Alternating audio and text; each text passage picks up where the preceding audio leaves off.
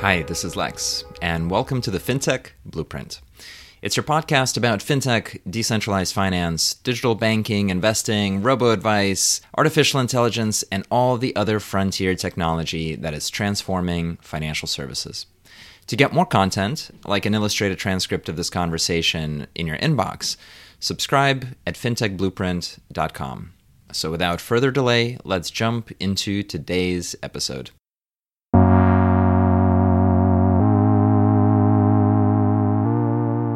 I'm really excited about today's episode. We've got Tyler, who is the co-founder of Trium and also of the awesome NFT project EulerBeats. And so we're going to talk about the path of discovering how blockchain can be applied and then getting to what's really the coolest thing that's going on today in the financial commerce creative ecosystem out there. So really excited for this conversation. Tyler, welcome to the podcast. Thank you for having me, Lex. Always good to trade ideas with you. My pleasure. So let's start off easy and just start with kind of your background and training, and then how you approached the blockchain space and had that realization. Sure. So I guess to start, I've been in the blockchain world since like 2014, 15. So right after the genesis of block of Ethereum, I was good friends with Mark D'Agostino, who was the former founder of Grid Plus.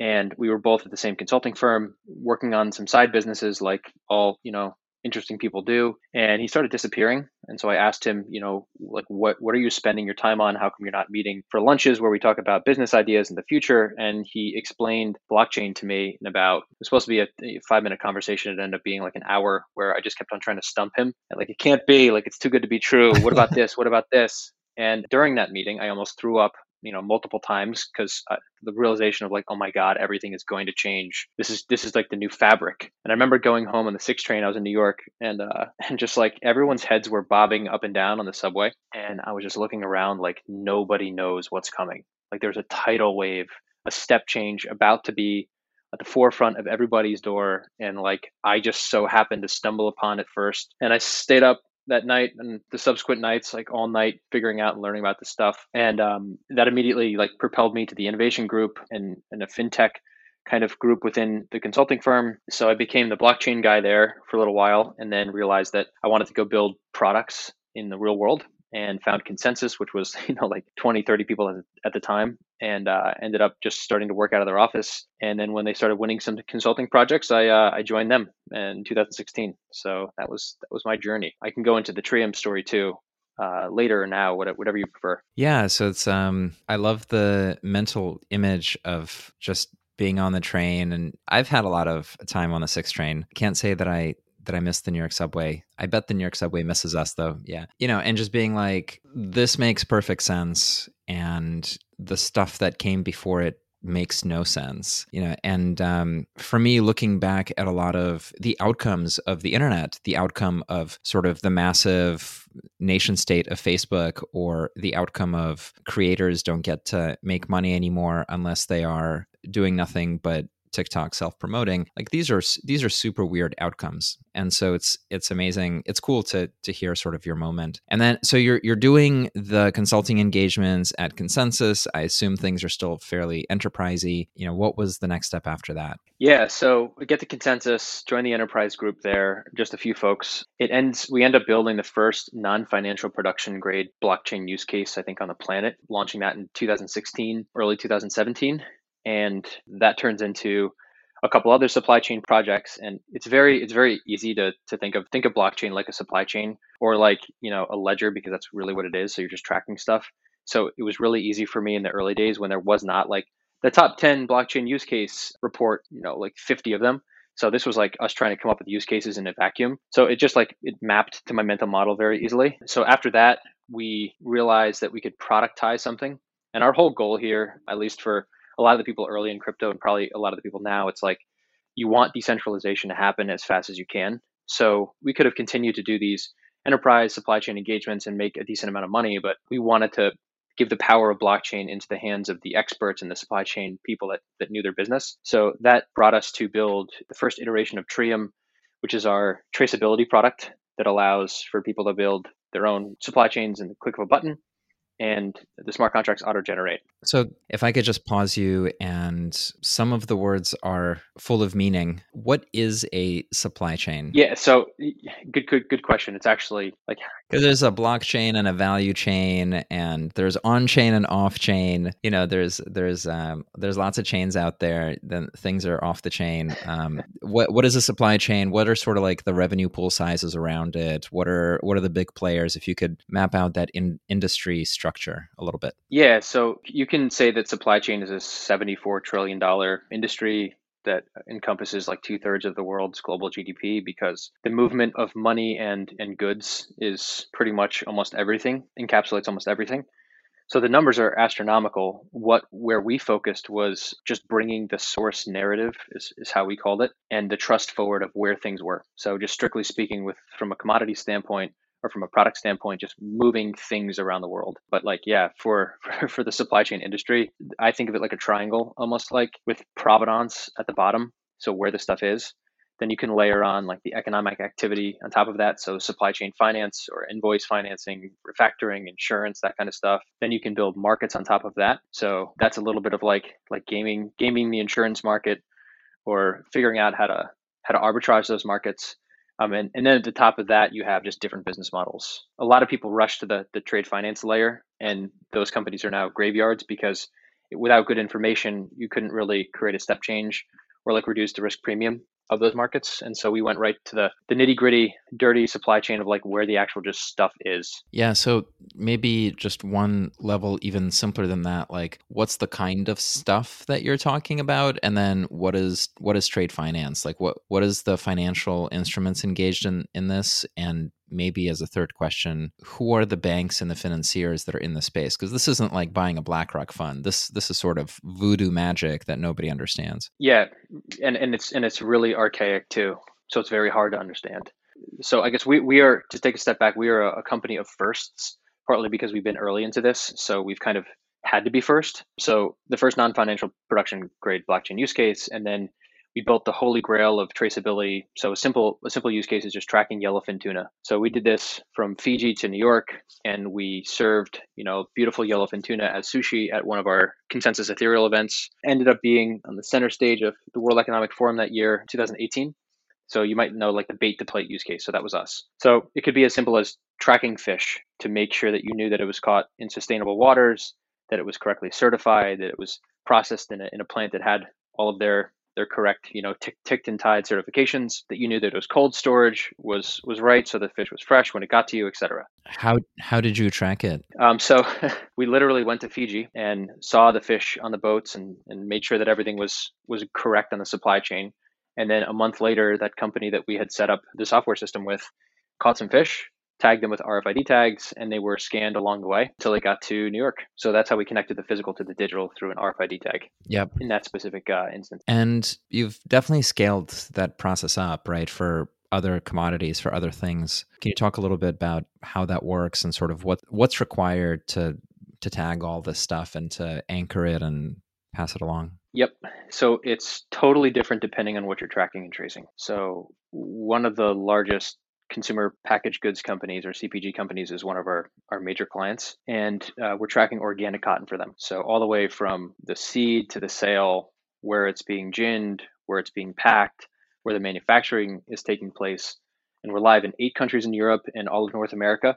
So there's a product on the shelves that you can go ahead and scan a QR code and see exactly when this commodity organic cotton was picked, and when it was ginned, and where it's manufactured, etc. And in that use case, a lot of it is just barcodes and taking data from disparate databases, and then using the blockchain as a single source of truth to aggregate all that data, and then putting a user interface on it that makes it pretty. So that's a very simple use case, although the supply chain mapping was incredibly hard, which is where you spend the majority of your time. Technology is easy and it works, and Tria makes it incredibly easy once you've mapped that out. But for other use cases like art, for example, like physical art, we've partnered with some companies with really good AI, machine learning, image recognition technology, that you can take your iPhone and put it up to the picture, and it tells you to go down to the bottom right or bottom left. It takes 4 photos really rapidly, sends it to their AI black box machine. It sends back an ID, just a random string of letters and numbers.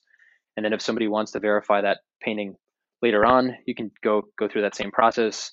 it matches the first ID with the second ID. If they match, green check mark. If they don't, red X. So you can connect the physical to the digital through like a bunch of different means, but the use case really dictates what you should be doing, because that same use case, it wouldn't really make sense to use an RFID tag because you could just rip it off the back and put it on a fake, for example. Right. That's fascinating stuff. I mean, you make it sound easy, but I know it's not. Which blockchain are you anchoring the data to? Is this public Ethereum? Is this a private permissioned one? Is it a bespoke Trium protocol? Is it for a consortium? Like, can you talk a little bit about the version of the solution that you're on now? And then also how to achieve acceptance of that shared ledger? Really great question. So we have 3 ways that you can engage with Trium. The first one is straight up pure public Ethereum. So for a lot of the work that we're doing with like natively digital NFTs, which we'll get to soon, that's strictly on the public blockchain. For some of the work that we're doing from the supply chain standpoint, a lot of it is a data reconciliation issue between groups of players, and there's no real need to have all of that data be publicly available on the public blockchain, nor is it very efficient.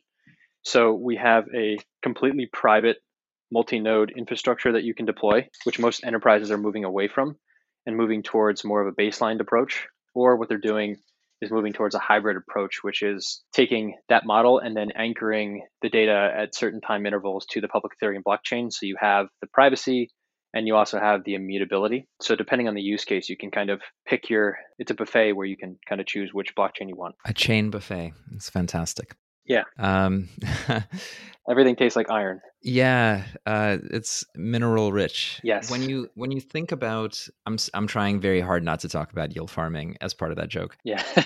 Yeah. If you think about and I kind of want to kick around the enterprise traditional economy physical world stuff just a little bit more, because I think it's one of the core theses of like the adoption vectors of blockchain, which is the data anchoring and the getting rid of the reconciliation and doing that at really large numbers. Can you talk a little bit more about if you see any prioritization of different industries? Like, are there industries or sectors that are more open and then others that are not? Or similarly, are there banks that are, some of which are more open and others that are not? I would say 100% yes. And even within some subsectors, there's people that are more open and organizations that are more open. So speaking towards something that I deal with a lot is like CPG companies. So, and even within those companies, there are a lot of supply chain secrets.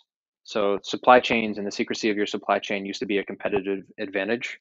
But now with the change in the consumers from like a consumer that cares about price and convenience to one who cares about like social good and like where my stuff is coming from, the brands that really want to bring that trust and transparency forward would love to use the public blockchain. They want all their certifications tied to a public ledger, uploaded by their suppliers. So it's not XYZ brand claiming it. It's actually the suppliers who supply the material to that brand. So they're moving a lot quicker. So we have a number of customers who are uploading their actual testing, inspections, and certifications to the public blockchain. And that is becoming like a point of differentiation unlike any we've seen. And the trust scores are going through the roof of those brands. But then in the cubicle over in another brand that kind of relies on secrecy, none of them want to adopt it. In the same vein, there's certain banks that are really open to peer-to-peer lending, and there's certain banks that are really open to like the future of digital finance. So I know that like Santander is one of the leading banks that has been doing a lot in the blockchain space. Same with JPM or JP Morgan with the building out of Quorum, their first open source software ever, as well as a partnership with Consensus. So yeah, there are flavors of banks that are certainly more into this and more tied to the success of blockchain, and there's some that really they're just in the stone ages. Stone ages. I think there's, if I could remember the different names for dinosaur eras, I think it's even past that. There was like a few years ago, I did a social media campaign where it was just bank names with memes of dinosaurs and a whole bunch of like evaluation of whether they have a robo advisor or neobank, or if they have like an AI person, or if there was like a diverse board. It's easy to pick on banks, but they're stuck, and all the incentives that they have are crisscross, because almost no compensation is set for 5 to 10 year performance, and all compensation is set for the next quarter or the next bonus cycle. And so you can never optimize for a platform shift. And I very much agree with you that understanding that there is a computing platform shift that is executing software not on your desktop or in Amazon's cloud, but is executing software on thousands, if eventually not millions of distributed nodes to compute the truth. That's a very different place to be than where a traditional mid-market bank would be comfortable. But is there like money for this space coming out of the banks? Are they spending, or has the innovation budget stuff dried up through COVID and the restructurings? Good question. So I've been spending a lot of my time outside of financial services. So maybe this information is a little bit dated, but I think there's a lot of work that we're not hearing about that banks are doing. I think trade finance specifically has a lot of money being spent there. I know that Covantis just launched, which is a commodity settlement platform, I believe. So there are consortiums and there is money in trade finance for sure. I think as far as like the transfer of money, like BitPesa or I don't know, like not really, because the fees are so large. There's not a lot for bank, and there's not a lot for banks to do in that space because you are the bank. So I think from my just from my lens, trade finance is not dried up, but I think banks are realizing the problems are so complicated. I don't think banks are going to be spending on this. I think it's going to be startups just like always, and then banks will acquire those startups. That's my thesis. Yeah, I think one of the questions like 2 years ago was these going to be parallel economies? One is a crypto native economy that uses the rails that are there, or are these going to be sort of intermerged economies where the crypto rails will be a piece of the traditional stack? And I think the answer has come out pretty clear that the rate of growth on the crypto native economy is exponential, and the rate of growth in the traditional side is much more linear and incremental. So there were these early projects where we're still going on, which is either to digitize traditional securities or to digitize the trade finance or kind of supply chain experience. Or people always talked about tokenizing art, like high-end art, and doing provenance on chain. And you've talked about the example with the machine learning recognition that can be anchored. But at the same time, on the crypto native side, there's been an amazing explosion of both the financial layer through DeFi, but now the creative layer through non-fungible tokens, and really much more understandable to a mainstream user that knows how to make things and knows YouTube and knows what's beautiful and what isn't. How did your work with Trium lead you to EulerBeats? Really good question. And it doesn't seem like it rhymes, but it rhymes perfectly. The end of the supply chain, there becomes a full product, and some of those products are more expensive than others, what we would consider luxury. And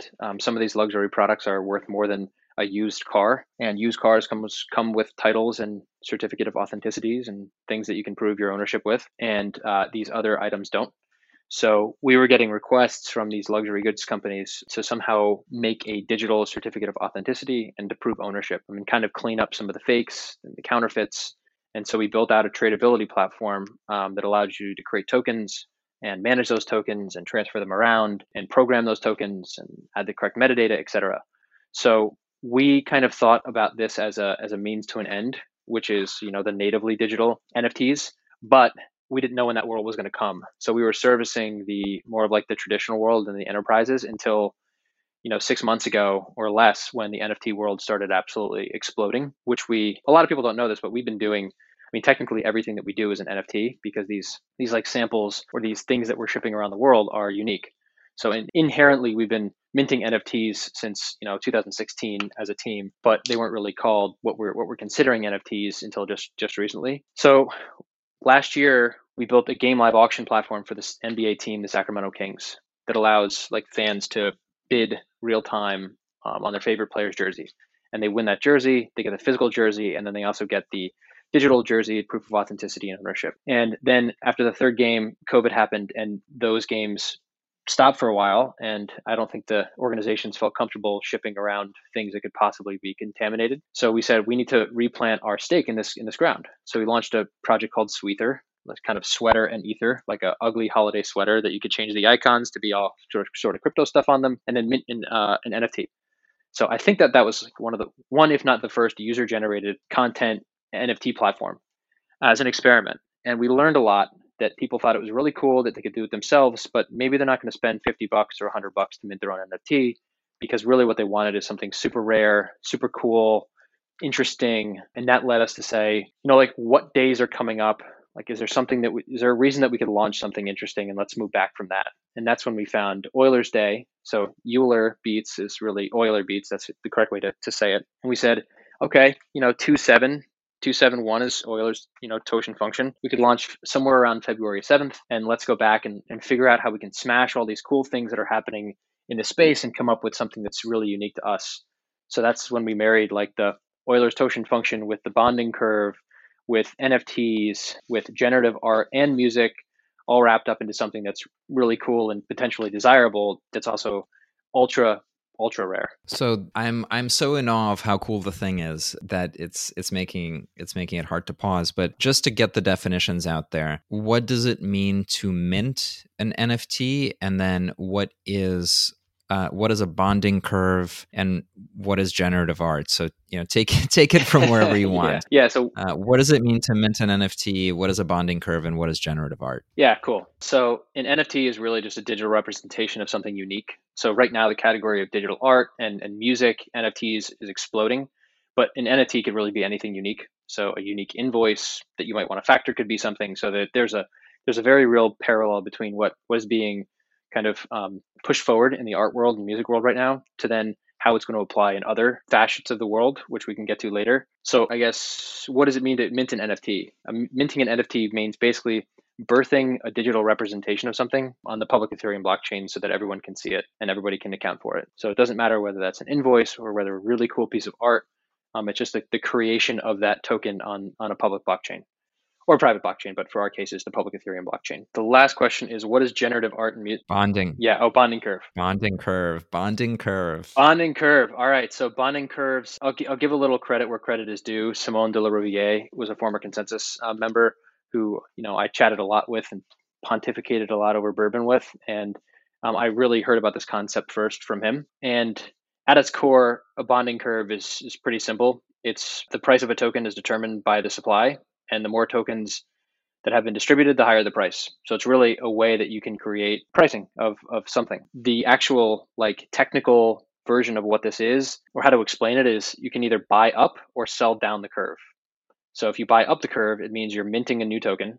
And because it increases the total token supply, the price moves up. And on the other side of that, if you want to sell down a curve or burn it, it means that you're burning one of these tokens, and you're driving the price down by decreasing the supply. So bonding curves really are great at two things. Two reasons why we use them for this project. One of them, it's the way to create an instant market, so create instant liquidity even if there's nothing there. And the other reason is to do price discovery. So you don't have to release a product and hope you get the pricing right. It'll, depending on how you build the curve, it can go up to a certain point where people really stop buying it because it is what it is. It's valued appropriately. And that's when you can say, okay, that's the equilibrium of where we should be pricing something like this in the future. I mean, this is one of the core elements for designing stuff on programmable blockchains, because you are very often, your counterparty is a robot. And so there's different ways to frame what a bonding curve is. I think for me, it's just algorithmic supply curve. Bingo. Economics 101, you got one line that goes up at a slope, you got another line that goes down at a slope, and then there's some price. And in this case, in the Macro 101 course, the supply is created by the aggregate producers, right, who will produce more only at a higher price. Whereas here, you're modeling that out. And what it allows you to do is you don't actually need to have a market or a venue to figure out what that aggregate is. And so in the case of trading for decentralized exchanges, for example, you don't need order books to figure out exactly what the demand supply are, because you've created a robot that tries to model and mirror that. And there's downsides and upsides from that, but it massively reduces the difficulty of having economic exchange with a robot that lives on the protocol. I think there's also there's some danger in it that I guess I don't know how to frame this question really, but I'm guessing you have a really good intuition, which is, how do you design a bonding curve that is fair, where it's not about sort of early participants getting outsized rewards, but it's about building the market. And I feel like I haven't really heard people articulate that in a way that where there's a clear line? Like, how do you feel around that and find out the right answer? Really good question. And we've spent the last couple of weeks designing a bunch of different bonding curves and a bunch of different ways that we could go about the next release of EulerBeats. Enigma is what we're calling it. And I don't necessarily think that there's a fair way. That's not the lens. It's one of the lenses we're looking at it, but it's really like, what incentives do we want to program using the bonding curve as that facilitator? So you can think of that, supply and demand curve equals price, and you can either make it really, really long tailed. So the first 1,000 or 10,000, the price goes up by like 0.001 ETH. So it doesn't matter if you get in early, because as long as you're one of the first 1,000 or 100 or 10,000, the price isn't really going to go up for you. And then it could start sharply going up or exponentially going up. Or conversely, if you want to sell only a few of these and you want to make sure that it really hurts to buy the fifth one, you can make this bonding curve go exponential immediately. So Right. the way that we're thinking about it is like, you don't want to penalize people for being late to the party, but you want some sort of price discovery. You want to put some sort of cap on the total price of what you're building to make sure that it just doesn't go up forever. So you want to have those realized incentives later on, but you don't want to kill the community in the beginning. So I think that's how we're approaching Enigma, is like to keep this bonding curve flat for a long time, to allow a lot of people to get in who actually really like the art and really like the music and really like want a piece of history, and keep the speculative part of everything in blockchain later on. So people want to come in. It's going to take a while to do this, and at that point, let them play their games. But we want to foster community. I want to ask you in more detail about the economic attributes of the first EulerBeat release. Like, if you can talk about the the sales figures, the general shape of that and in the market. I have kind of a side comment, which there's especially in video games and virtual worlds, like there's the main story. There's the thing that people with a normal set of circumstances and constraints do, and then there is the end game, which is exponentially difficult and is really sort of a treat for kind of insiders. And I think you have to, in virtual worlds and communities, you have to create a really nice ramp that is the main experience for 85% of your people who just enjoy going through the regular product. And then for the last 10% who are going to be your crazy power users, and 5 years later, when everyone else is gone from your world or from your game or your project, they're still doing runs and turning around and trying to make it whatever it is, just using it for kind of internal status. You can see that pattern repeat in lots and lots of different places, and people play that game with entertainment and the media, and they play that game with like fandoms. You can watch a movie and enjoy the Marvel Avengers, or you can collect all the comic books and know them by heart. And they do that with money, right? Like, you can be somebody who went the corporate route and made a bunch of money and is now focused on passion projects, or you can be a hedge fund manager for whom 50 million a year is not enough because the person next to them makes 100. And I think that's just part of human nature. And so it's fascinating that part of human nature is now being encoded into software. It's also frightening. But that was an aside. Let me go back to the question, which is like, what's the economic shape of the first release of the project? Really cool. And I kind of have an answer of how we're taking that, or how we're thinking about that too. So I'll leave that towards the end. But the economics are fairly simple. There's ultra scarce 27 originals that were sold for a fixed price, and they were sold out like almost immediately. And every time somebody buys a print, those prints are priced using the bonding curve, which we just talked about. And 8% of that print price goes back to the original owner, and 2% goes to the Trium team. And that's pretty much as complicated as it gets. We paid out almost $1.5 million worth of royalties to original owners in the first 2 weeks of this project.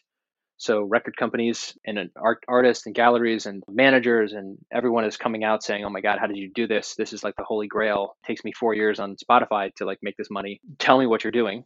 I think if you actually look back at what EulerBeats is, like the company, we're playing a ton of roles in this right now. So I guess I would argue that we are not paying the robot fairly, because if you think about this like a movie studio or an art studio or a musician or a movie or whatever, we're not only the producer and the director and the artist, we're also the platform provider, the technologist, the idea guy or gal. So at 2%, we're actually seriously unfairly paying ourselves. I would think. So let me pause there for a second. Yeah, so there's I swing a little bit more on the finance side. So for me the analogy is like it's bright clear. There's no distance between the distribution and the manufacturing in the place where we're going. The person who is using the thing will hold it directly from, or the person or entity using the thing will be the person and entity will be contracting through software with the person and entity who made the thing, and that contract might be thin or it might be fat, but that this trend is everywhere. So something as simple as a direct listing, right? Like if I'm Slack and I don't want to IPO through a banker and I just want to do a direct listing on an exchange, that's like a little naive slice of taking out what historically was a large intermediary. And what you've described is very similar for the creative value chain, where, I mean, 2% is definitely low, but I think part of the magic again is that the consumer is so close to the actual object, and there's not this winding crazy value chain like there is in Spotify that completely erodes into nothingness the value for the artist.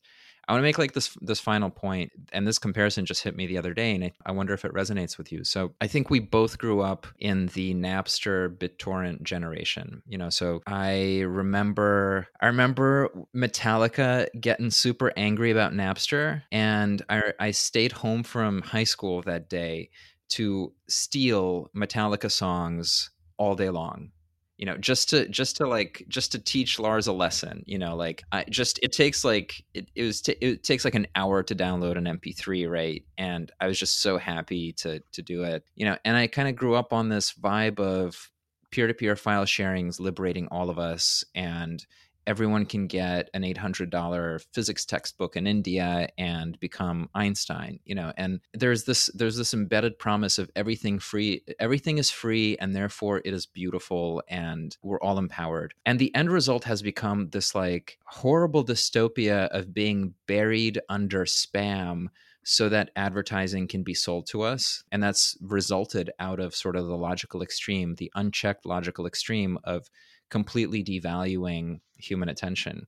And so Napster, democratized distribution and created millions of people who could all of a sudden use and consume this stuff. And what we're talking about here is the total opposite of that. It's entirely the other way around. The massive demand, I mean, thousands of artists already, the massive demand is coming from people who want to make and who are empowered to be creators because they can make these digital objects that people are purchasing and get paid for it. And we're going to have this like renaissance of creative supply and fix the equation, I'm hoping. So I wonder if that overlaps with sort of your view of the world and then how you think about it. Yeah, I think the pendulum swings, right? So it swings one way because things are unfair and broken, and then it swings another way because things are unfair and broken. And I think we'll get into a spot where it's actually, maybe we'll see this next renaissance bring in an equilibrium of sorts, so that artists and creatives are paid fairly and everyone at least knows the rules that they're playing with, and those rules are enforceable. So I think the reason for both of this stuff is that it was the Wild West too early, and nobody liked it enough, and nobody was going to win. So I think you're dead right. The amount of calls that I fielded in the last 14 days about artists and creatives who just want to launch an NFT and want to get into this world because their world is so broken and it's so terrible. There's nothing worse than being a creative and having to deal with spaghetti organizational nonsense. Like your life revolves around creating beautiful art and music and experiences, and then you're relegated to like fighting somebody who's not paying you because it's convenient to do so. So when we wipe that mud off of, I don't know, the fabric of these business models, what emerges is this like beautiful symbiosis between people that are creating and people that want to consume. And you get rid of the people that just want to take from the pie. So the pie gets bigger, the pie gets more beautiful, and it's cleaner. So I think this is going to be the coolest time in creativity. And I think a lot of people that couldn't get a job in these fields, or the jobs were just so low paying because of the spaghetti that I was talking about, there's going to be like all these kids who have horrible jobs now and just wish they could have done X. I mean, we're going to have a generation of people who can, because like there is no infrastructure to support these things. So like Lex, we should talk about now, what do you do with an NFT? basically that's locked up, tied up money. Well, like, why can't you lend against it if it's really easy to take that NFT and sell it on liquid marketplaces, and everything is easy, and you can like you can get a loan anywhere, and you know what that loan is, and you know what the collateralization is, so we're not going to have a financial crisis. Like, there's going to be so much opportunity. It's going to be unbelievable. Yeah, I very much agree with you. And I think we talked about these markets being a pendulum. I think the decentralized finance was a necessary precursor for this current boom for a bunch of reasons. The naive reason is you needed capital gains for people to feel rich and want to translate, their financial assets into social capital. And there's just such nonsense that people say about the space because it misunderstands that no matter if we're digital or if we're physical, we're just social animals, and Mm-hmm. signaling status, and then social position, like relative culture, identity. You buy a thing because you want to belong, not because you want to. Some people want to gamble, but you do it because you want to belong and you want to have your place and feel connected. And everyone feels so disconnected in the Zoom panopticon that this is, I think, a breakthrough moment. And then the second part is, not only do you have the capital gains that people are investing in their own well-being and identity, but you've got the mechanisms to actually transact around it, like you said, whether it's the lending markets or whether it's insurance or whether it's custody or the whole ecosystem around it. How do you see this evolving? There's been a lot of celebrity interest, whether it's Mark Cuban or Gary Vee or Grimes or what have you. How do you see the next 6 to 12 months playing out in this space? And then what role are you trying to play? Great question. So I think there's no stopping this beast. I think even if crypto goes into a spring or a winter, there is still insane amounts of opportunity here. So I think what is it? In February, we've done 300 million in volume, and that was more than all of last year. So the next 6 to 12 months is going to be absolutely insane, and you're going to see the announcement of huge projects that have just taken a little while to get the rights and the kind of legal aspect of things done come onto the scene. So the news is going to be amazing. I think what's going to happen is you're looking around right now, and there's only a few places where you can launch an NFT, and there's some marketplaces that have a curated aspect of it. But even those curated aspects of it, a lot of them are still underground or crypto focused. So I think that you're gonna see people that want to control the narrative or curate their own experience for their own customers, and they're going to opt for more white label solutions that then they can hire a marketing firm and a PR firm to build something beautiful. And so they need the blockchain guts and understanding and help, but they don't want to launch on the same marketplace that Unisox is going to launch on. So I think the deals are going to get much, much bigger. And I think the impact is going to get a lot bigger. And the reason is because NFTs in and of themselves, the way that we're describing them as just like digital art, is interesting and it's fun. And it creates that social flex moment. But I think the majority of people are going to get bored of that quickly, and they're going to want to do something with them. So we think at Trium that providing that curated experience is where we want to stay. And I also think that where this is going to be interaction and like being able to do things with your NFT. So with the Enigma launch, we're going to be of EulerBeats, we're going to be launching an upgraded experience where you can start doing things with your NFT. And we plan on running with that 1,000 miles an hour.